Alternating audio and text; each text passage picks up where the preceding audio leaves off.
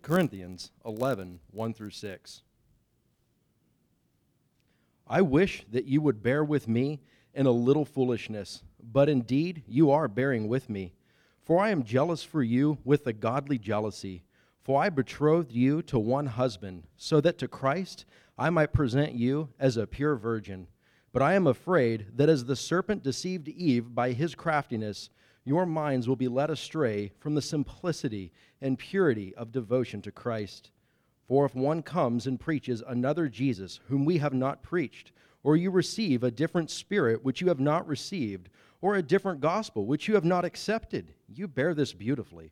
For I consider myself not in the least inferior to the most eminent apostles. But even if I am unskilled in speech, yet I am not so in knowledge. In fact, in every way we have made this evident to you in all things.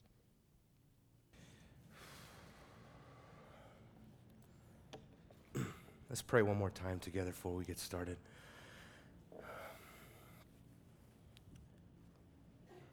Well, Father, today we are in a text of Scripture that is so important for us, Lord, because we do have an adversary, we do have an enemy who goes around like a roaring lion, prowling around, seeking someone to devour. And Lord, we dare not take our adversary lightly. Help us to have a proper respect for our adversary and the danger that he poses. For Peter tells us to be sober because of Satan's devices. And so, Lord, we pray today that you would help us and equip us and give us a mind that is girded with truth. Help us to discern rightly and to be able to spot and to destroy in our own lives those tactics of the enemy that would come in and try to steal and destroy and kill and ruin. Father, I pray that as we look at the heart of the apostle here, that every one of us would have the same mind. As Paul prays there in Philippians chapter 2, that we would all be of the same mind. That we'd all want the same thing, and that is for our church to be grounded and cemented in the gospel. And that we would never waver on our commitment and on our devotion to Christ, our King. And so, God, I pray that you would strengthen us. Lord, we are but dust, and we confess to you that we are nothing in your sight. If the nations are but a drop in the bucket, Lord, what are we in this room? God, you are truly a God of jealousy, a God of holy love. You have no wavering in your love.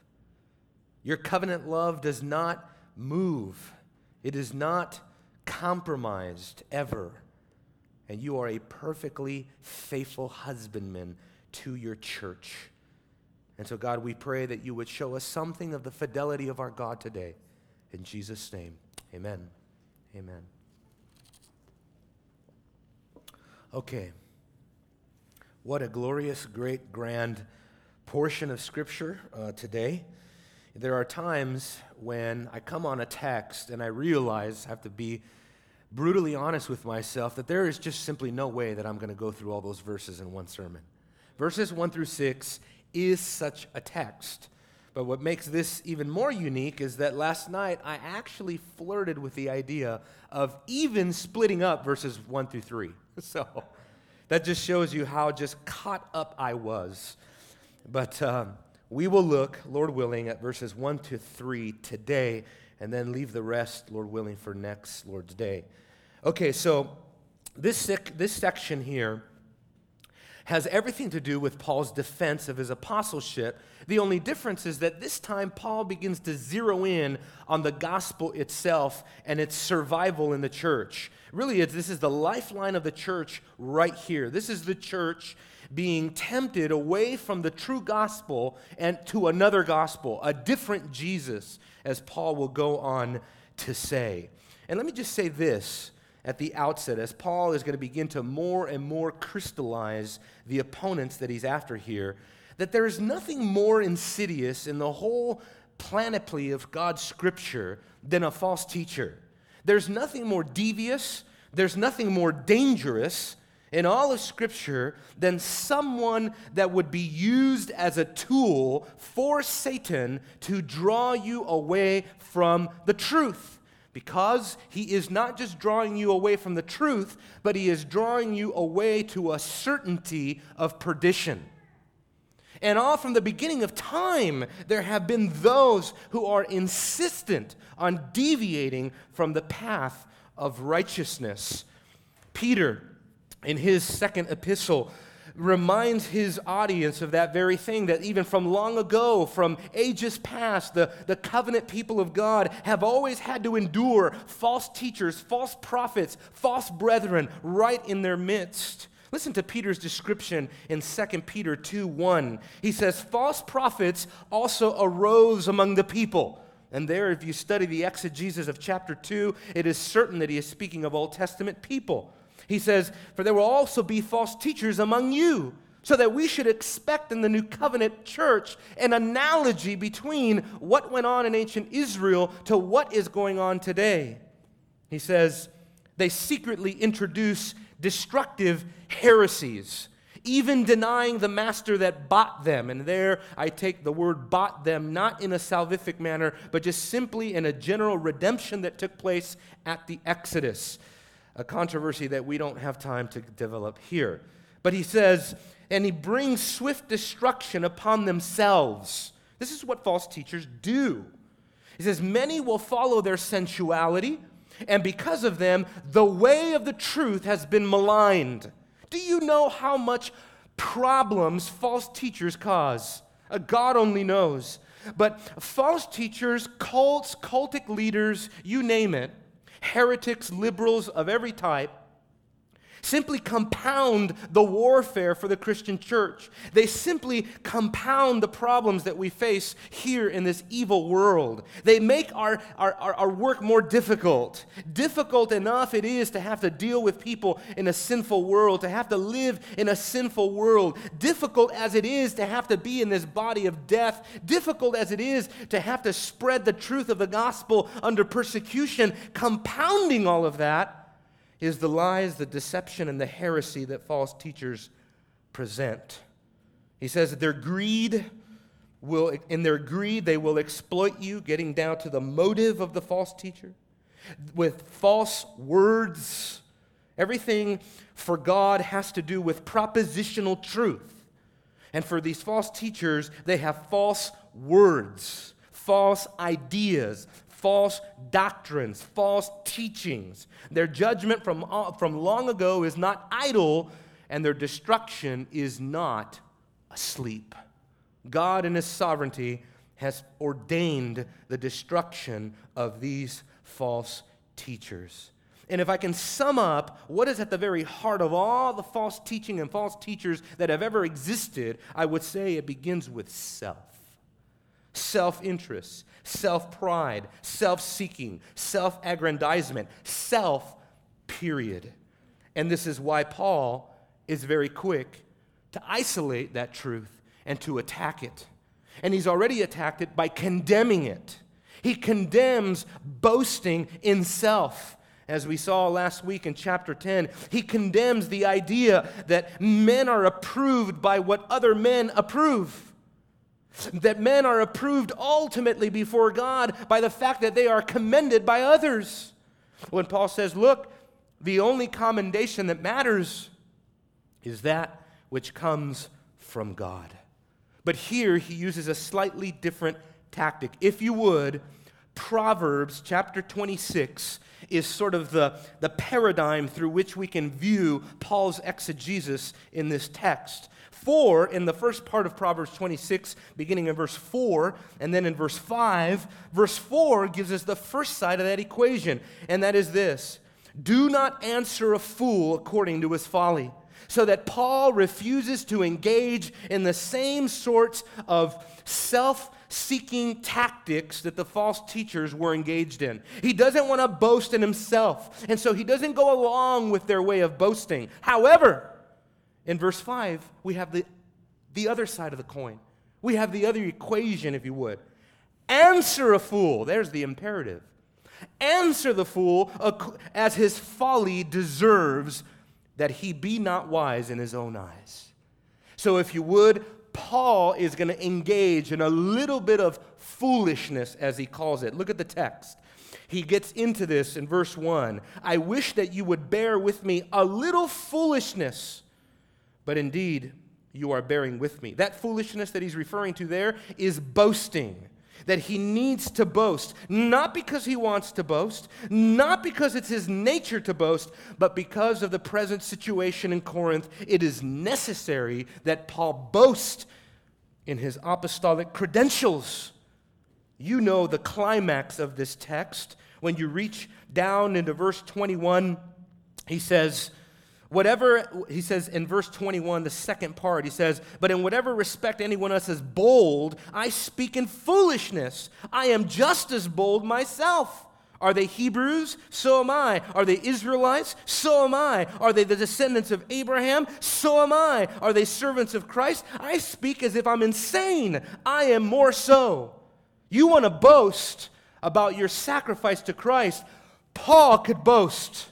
If that's the line that you want to go down, Paul doesn't want to go down that line. He doesn't want to boast in himself. I think Paul would rather not ever talk about himself. He says, as a matter of fact, we do not preach ourselves.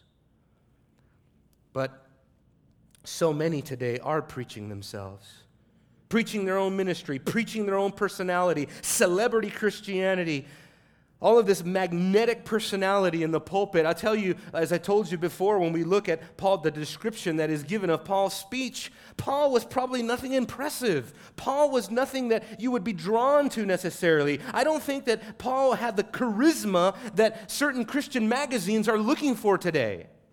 I think if you looked at the Apostle Paul, you would see a beat-down little man that was quite probably not attractive to behold, and then with speech that is really not very eloquent like Apollos, but not in knowledge.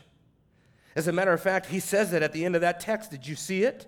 He says, I am not unskilled in knowledge. In fact, in every way, verse 6, I have made this evident to you. You see, the power and the persuasiveness of Paul doesn't lie in his personality. It lies in his preaching. It lies in his doctrine. It lies in the breadth and depth and the scope of his knowledge and his grasp of the Word of God. And if people dare to compete with Paul for the church, he is ready, if need be, to assert himself, to answer the fool according to his folly, lest he be wise in his own eyes. Now, Paul does two things here, or three. Number one, he condescends, as we have seen here, to the fool's logic, verse 1. But he also is going to, in the same way, compete for the love of the church. And then lastly, as we'll see, he is going to combat the works of the devil. And engaging in a little bit of foolishness, as we've already seen, Paul shows maybe a little bit more of the possible identity of these opponents in Corinth. When he appeals to his apostolic authority there, as we looked at in verse 21 and 22, he appeals to his Jewish pedigree. He appeals to the fact that he is a Hebrew, much like what you find in Philippians chapter 3. And there, he is attacking the Judaizers. So it's very possible that the fools that he is condescending to have to come down to their level to refute their tactics are no one less than the Judaizer. But secondly, I want to show you that he doesn't just condescend to their foolishness, but he also competes for the love of the church. And look at verse 2 with me. This is where he does that. He says, for I am jealous for you with a godly jealousy. He says, for I betroth you to one husband, so that to Christ I might present you as a pure virgin. It's amazing. As Paul begins to lay out his concern for the church, he brings forth two very powerful emotional forces, jealousy and fear. Because as he's going to go on in verse 3 to say, I am afraid for you. I am afraid, he'll go on to say, I am afraid that as the serpent deceived Eve by his craftiness, your minds will be led astray. And so jealousy and fear. And his jealousy is rooted not, again, in a self-motivation, a self-seeking. It is actually a jealousy that is like God's. Matter of fact, one commentator translated that phrase, that genitive phrase, that way. He says, I am jealous for you with a jealousy such as God has. In other words, it is a God-like jealousy. What are we talking about? Well, if you know anything about the Old Testament, Yahweh is repeatedly self-proclaimed as the jealous one. So, two things we have to see here in this divine and human analogy between God and Paul. In this analogy, we see the redemptive jealousy of God, and we see the eschatological jealousy of Paul. Eschatological. That just means future. He's concerned for the church, not just today, but in 100 years from now, what's going to happen. When Jonathan Edwards was voted out of his church for refusing to give communion to those who were not members, who were not believers, rightly so, they voted him out, and in his farewell sermon, he said that their parting away from one another, pastor and sheep, is but a momentary departure, that there will be a reunion. There will be a reunion before the judgment seat of Christ, where every pastor and every elder and every shepherd will have to give an answer and will have to give an account for his ministry beneath the great and awesome chief shepherd himself. But God reveals himself in his redemptive jealousy to his people. This is who God is. I can't stress that enough. You want to talk about God's attributes? This is what theologians call theology proper, the exercise of theology that flows and stems and comes from the very person of God himself. God says in Deuteronomy 4:24, the Lord your God is a consuming fire, a jealous God. Isn't that amazing? Amazing.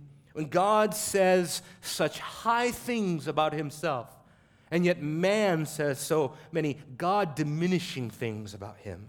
They want to bring him down to their level. This has always been the problem. They want to bring God, the infinite, transcendent, holy, all-powerful, all-knowing, all-present God, the God of Scripture. They want to bring him down to their level. So God says, you thought that I was altogether like you. But as Isaiah says, God is actually other. God is beyond. God is above. His ways above our ways, his thoughts above our thoughts. And God, as a consuming fire, is a jealous God. And this jealousy always pertains to faith. And this will become crucial. It says in Exodus 34:14, you will not worship any other God. For the Lord, whose name is jealous, is a jealous God. Your God's name is jealous. That's one of his names. He is so jealous. That is his name, jealous. Jealous. But it is not a morbid, self-seeking jealousy that we know of today, the type of jealousy that can drive a lover to murder. But it is the kind of jealousy that is holy, pure, and ultimately covenantal in nature. Because God has so bound his honor and his glory to his covenant with his people, he is jealous even more than for his people, but for his great name, for his great glory.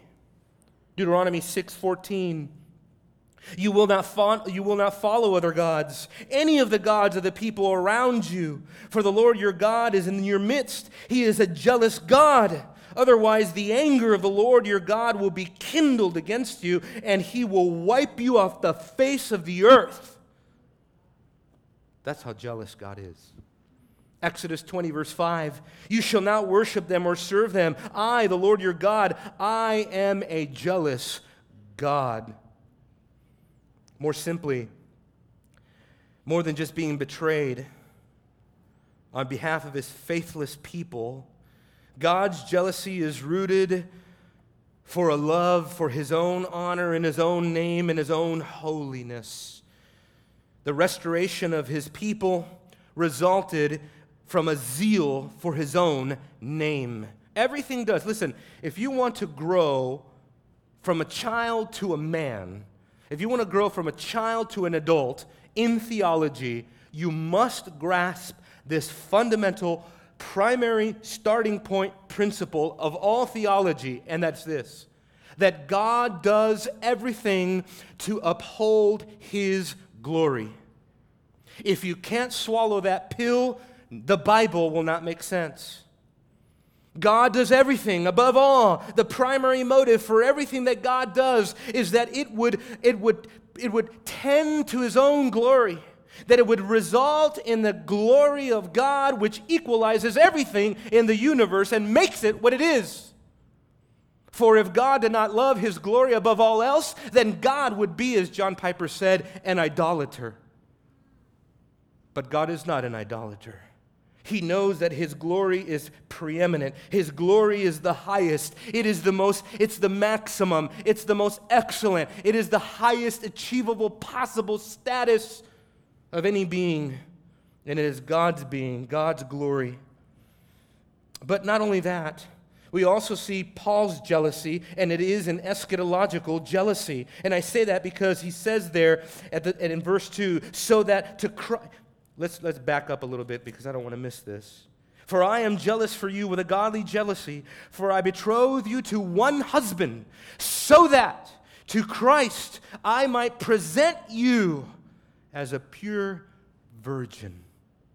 You're being prepared right now, my dear friends. You are being prepared for one great eschatological presentation at the end of the age when you will be presented before Almighty God as a pure, chaste bride. And you are pure not because of your own doing. You are pure not because of your own faithfulness or owing to any of the merit inside of you. You are pure because the grace of God has purified you. And because by the grace of God, he has kept you in his name. Paul knew that Jesus was the husband. And so that makes Paul sort of like the matchmaker, or even closer to a Jewish concept of a family, the father that has the highest honors conceivable in the marriage ceremony of presenting the bride to the bridegroom. To the bridegroom. And it is comprehensive. It is a cooperative act. Paul is a fellow worker with Christ because Christ in Colossians 1:22 will present the church to himself. Paul says he's going to present the church, and it is also comprehensive because he will present every believer. Colossians chapter 1, verse 28. You want to know what is the mission of ministry? This is it right here. You want to know what is the purpose of pastoral ministry? This is it right here. We proclaim him, Christ, admonishing every man, teaching every man with all wisdom, so that we might present every man complete in Christ. That is what ministry is all about. Making sure that you are complete in Christ. What does that mean? That you're mature, that you're growing into the measure and the stature of Christ. Which just means what? That you are filling up more in your own life and in your own personality and in your own character, more Christ-likeness. That's what it means to be holy. To be holy means you're becoming more like Jesus. To be holy means you are becoming more Christ-like. You are taking on more and more of his character. It is eschatological, my dear friends, and it is climactic. This presentation. It is climactic, and I can't, with my breath, I don't have enough breath. I don't have enough wherewithal to paint to you the glorious picture of the marriage, of the marriage supper of the Lamb. The coming celebration between Christ and his church. And so I will let the Revelator do it for us. Revelation chapter 19, verse 7 and 9. This is what Paul is getting us ready for. He says, let us rejoice and be glad, and give glory to him, for the marriage of the Lamb has come, and his bride has made herself ready. It was given to her to clothe herself with fine linen, bright and clean, for the fine linen is the righteous acts of the saints. Then he said to me, Write, blessed are those who are invited to the marriage supper of the Lamb. And he said to me, These are true words of God. These are true words of God. And that is our destiny, folks. That's where we're headed. We are headed to such a glorious future. We are on the brink of a future in future glory that is beyond your wildest dreams. Beyond your wildest dreams. It is a bliss, it is a comfort, it is a joy, it is a pleasure that I can't even begin to describe to you.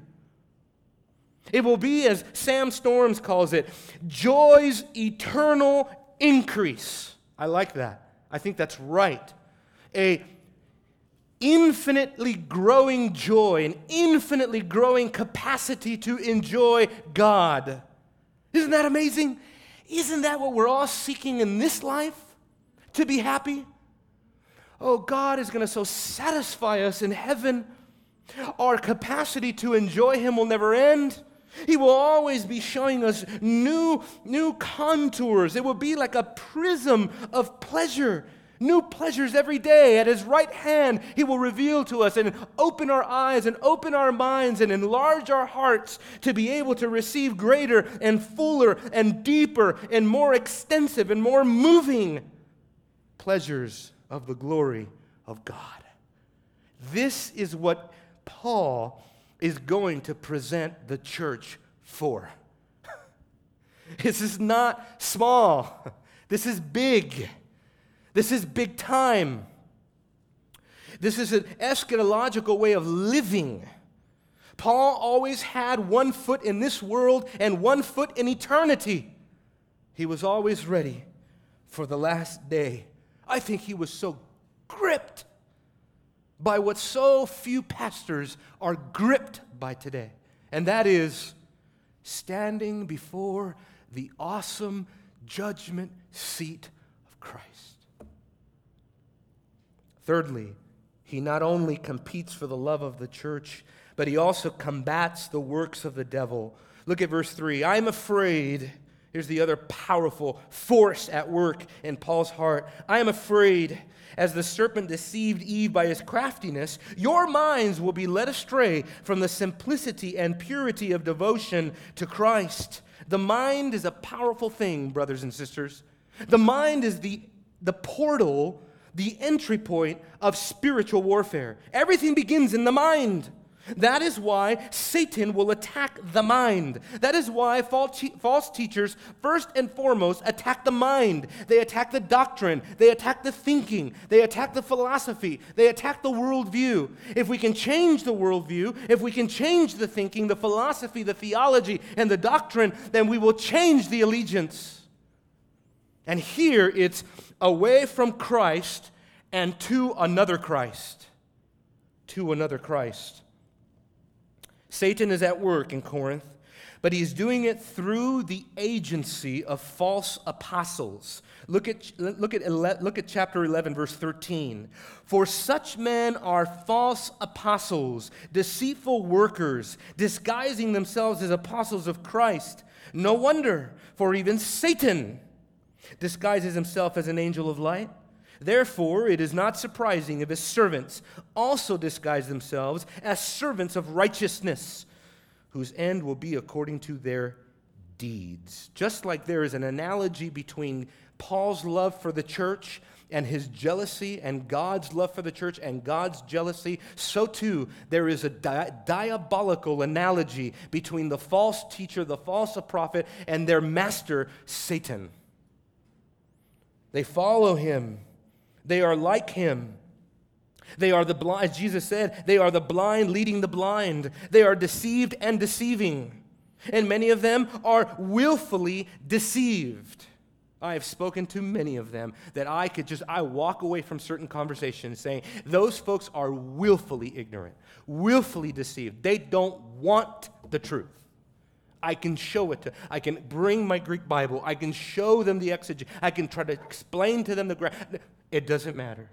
Blind allegiance, fideism, blind allegiance. Like Phineas, Paul was jealous with God's zeal, and he's ready to stab the false teachers where it hurts. He's ready to end their strategies, and their influence, and their doctrines. Like Paul says in Timothy, that their theology will spread like gangrene. You got to cut it off. You got to cut it off.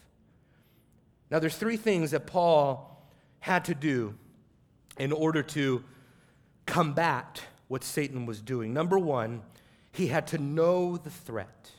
He had to be aware of the threat.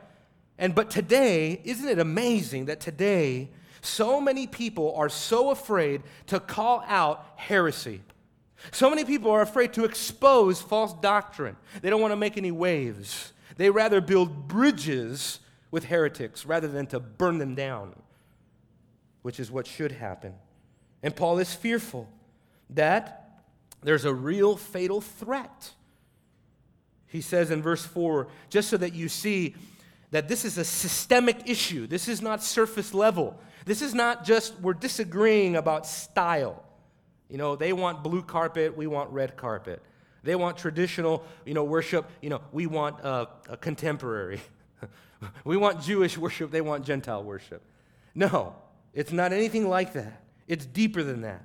Verse 4, for if one comes and preaches another Jesus, whom we have not preached, and this type of conditional clause is actually assuming a truth, or you receive a different spirit which you've not received, or a different gospel that you have not accepted, you bear this beautifully. Case in point, they were doing this.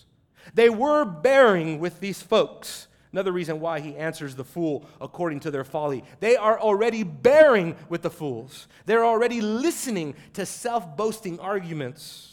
And so they had to know that there was a real threat. Secondly, and maybe most importantly, you got to know the strategy of the enemy, what it is. Knowing that there's a threat in the church is preliminary. Knowing what the enemy's strategy is disarming, and it is strategic. It gives us the upper hand. As with all false teachers, they work in stealth. Please listen, stick with me here, the exegesis, stick with me. It's not as if the Judaizers were calling for abandoning faith in Christ altogether. It's not that. It's that they were presenting a slightly different way of conceiving of the faith. But after all, isn't that the way that deception works? It is not that Satan lures you away with less. It's not that Satan lures you away with, sometimes anyway. It is not as if he's saying, look, I'm offering you less, but they claim to offer more. Satan claims to offer more. That's always the trick. Do this, and you'll really be happy. Paul and his analogy of how the serpent deceived Eve is a very helpful link for us to understand the sinister plot of these false teachers.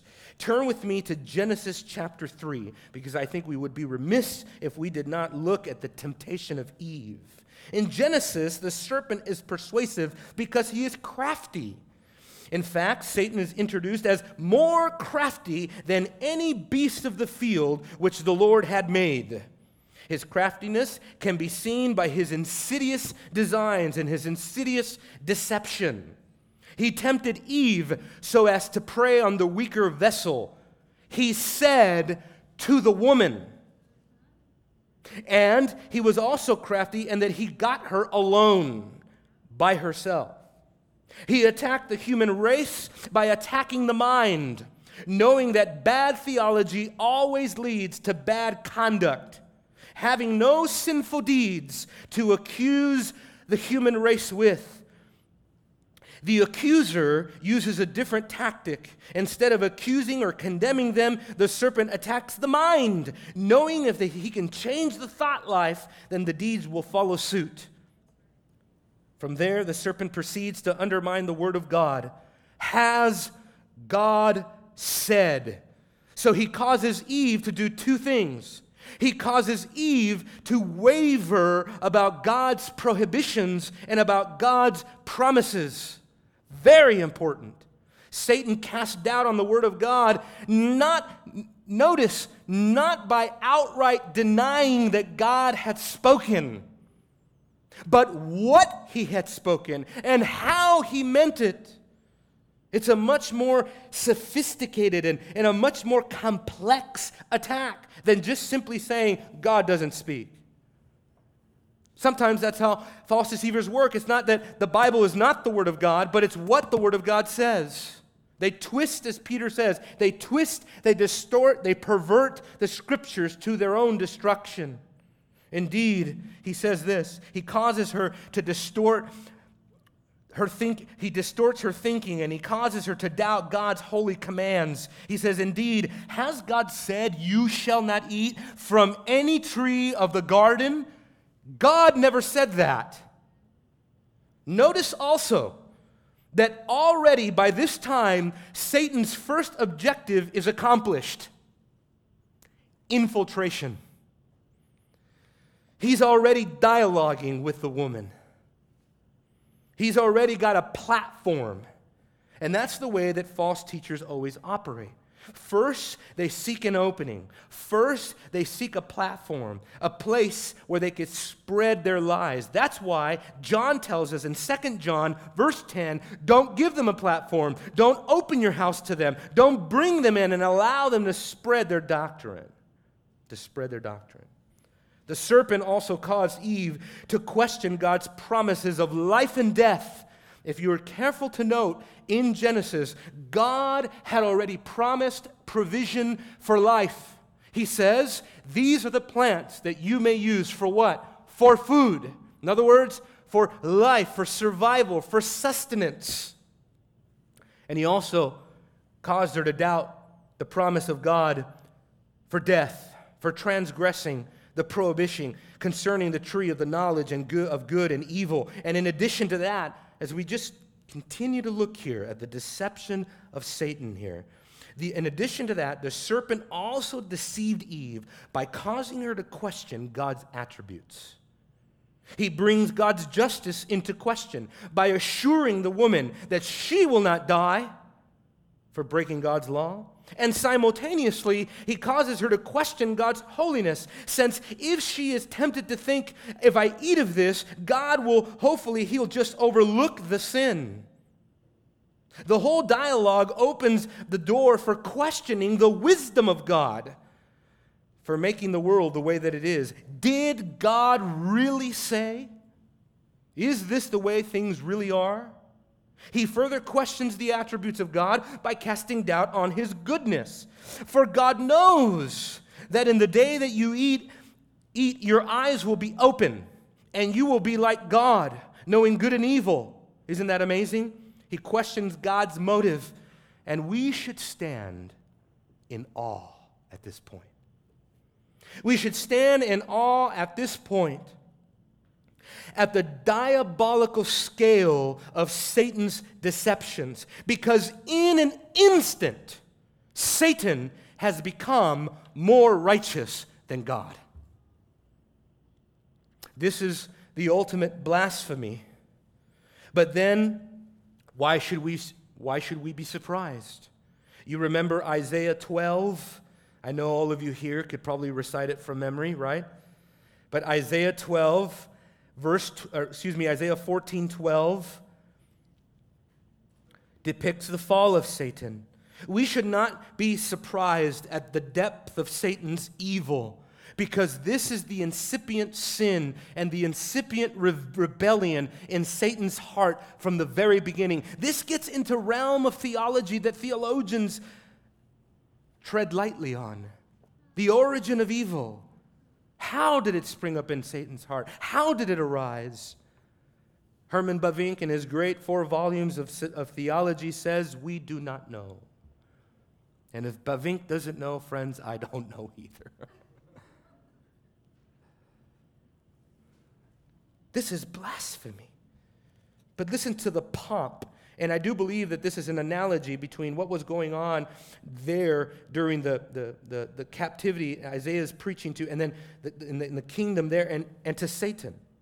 He says, "You have fallen from heaven, O star of the morning, son of the dawn. You have been cut down to the earth. You have weakened the nations, but you said in your heart, I will ascend to heaven. I will make my throne above the stars. I will sit on the mountain of the assembly in the recesses of the north.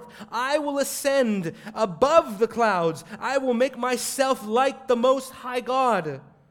Nevertheless, you will be thrust down to Sheol and into the recesses of the pit."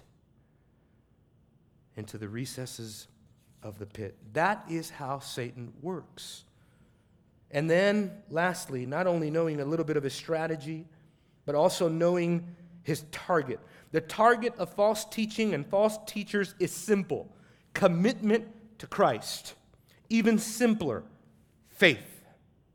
If Satan is like a roaring lion that prowls around seeking someone to devour, what is it that he is going to devour? We should not expect for him to creep out behind a bush somewhere and physically bite us. It's a metaphysical reality. It's a spiritual reality. What Satan is after, what he's hungry for, what's on the menu for Satan is faith. He wants to eat up your faith. He wants to gobble up your faith. He wants to devour and tear your faith to pieces.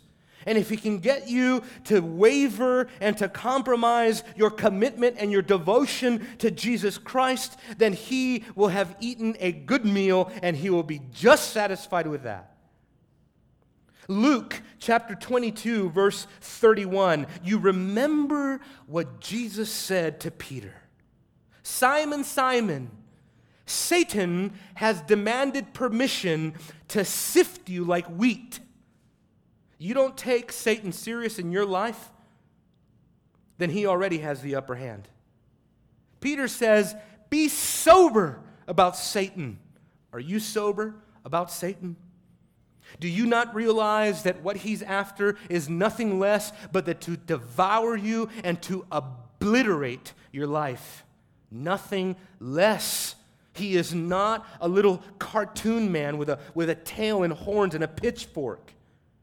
He is an evil spirit. He's an evil demon. He is a fallen, reprobate angel. He's insidious. His hatred for God is unparalleled to anything and anyone that we have ever seen on this planet.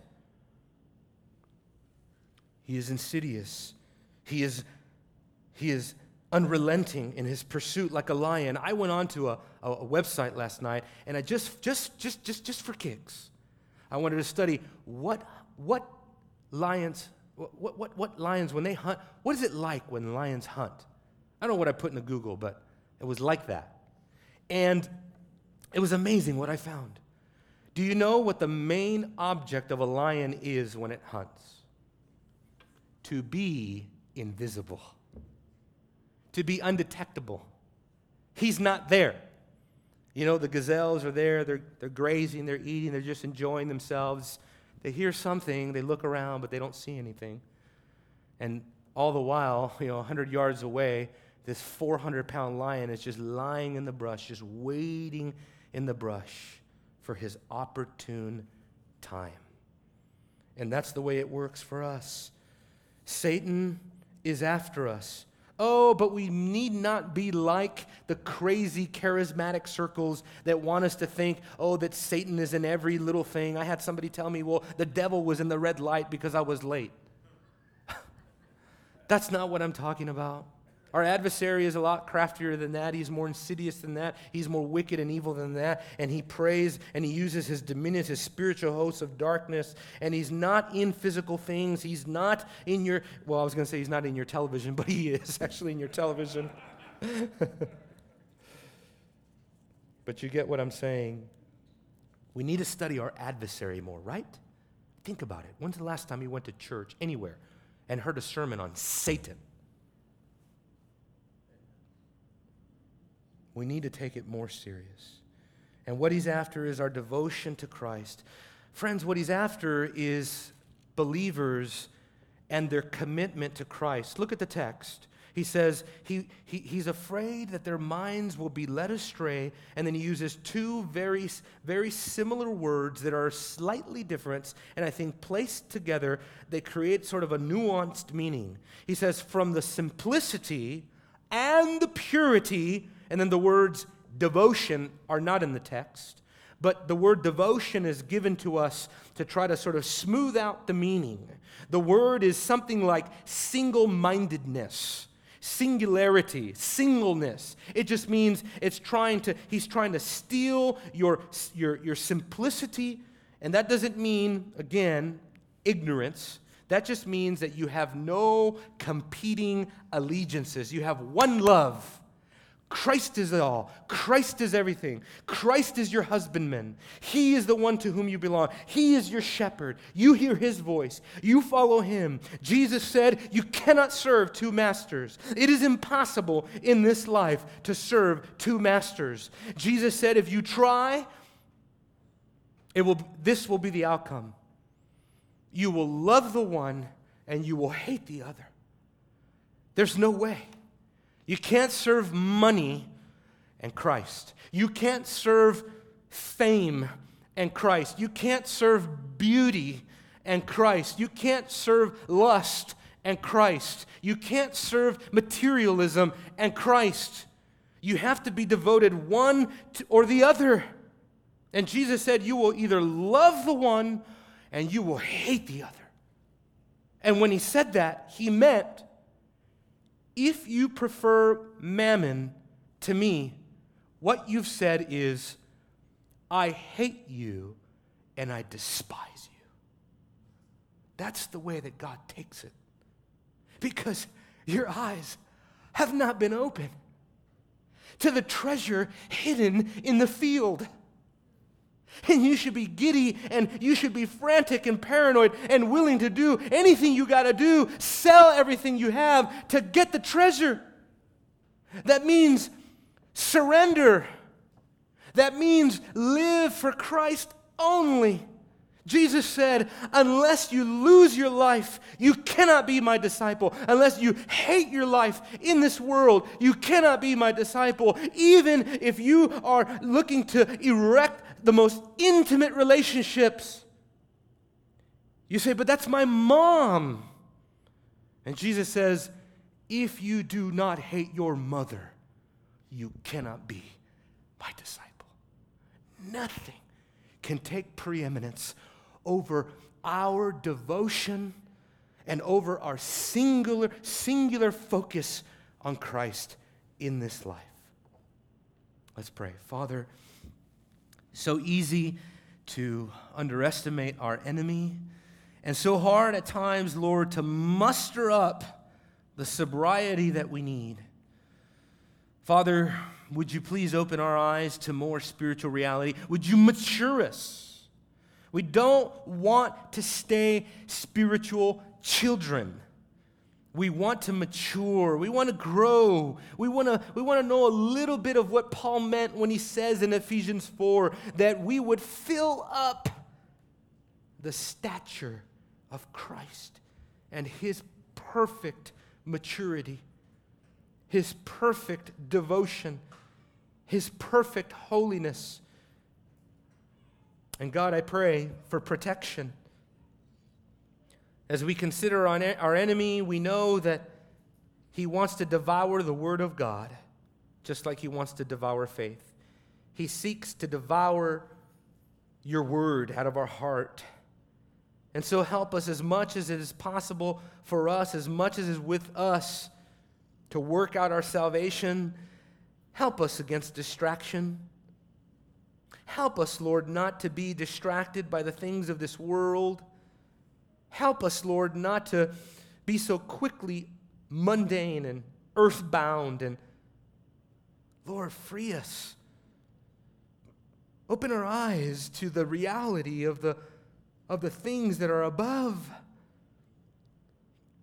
Help us to see the things unseen.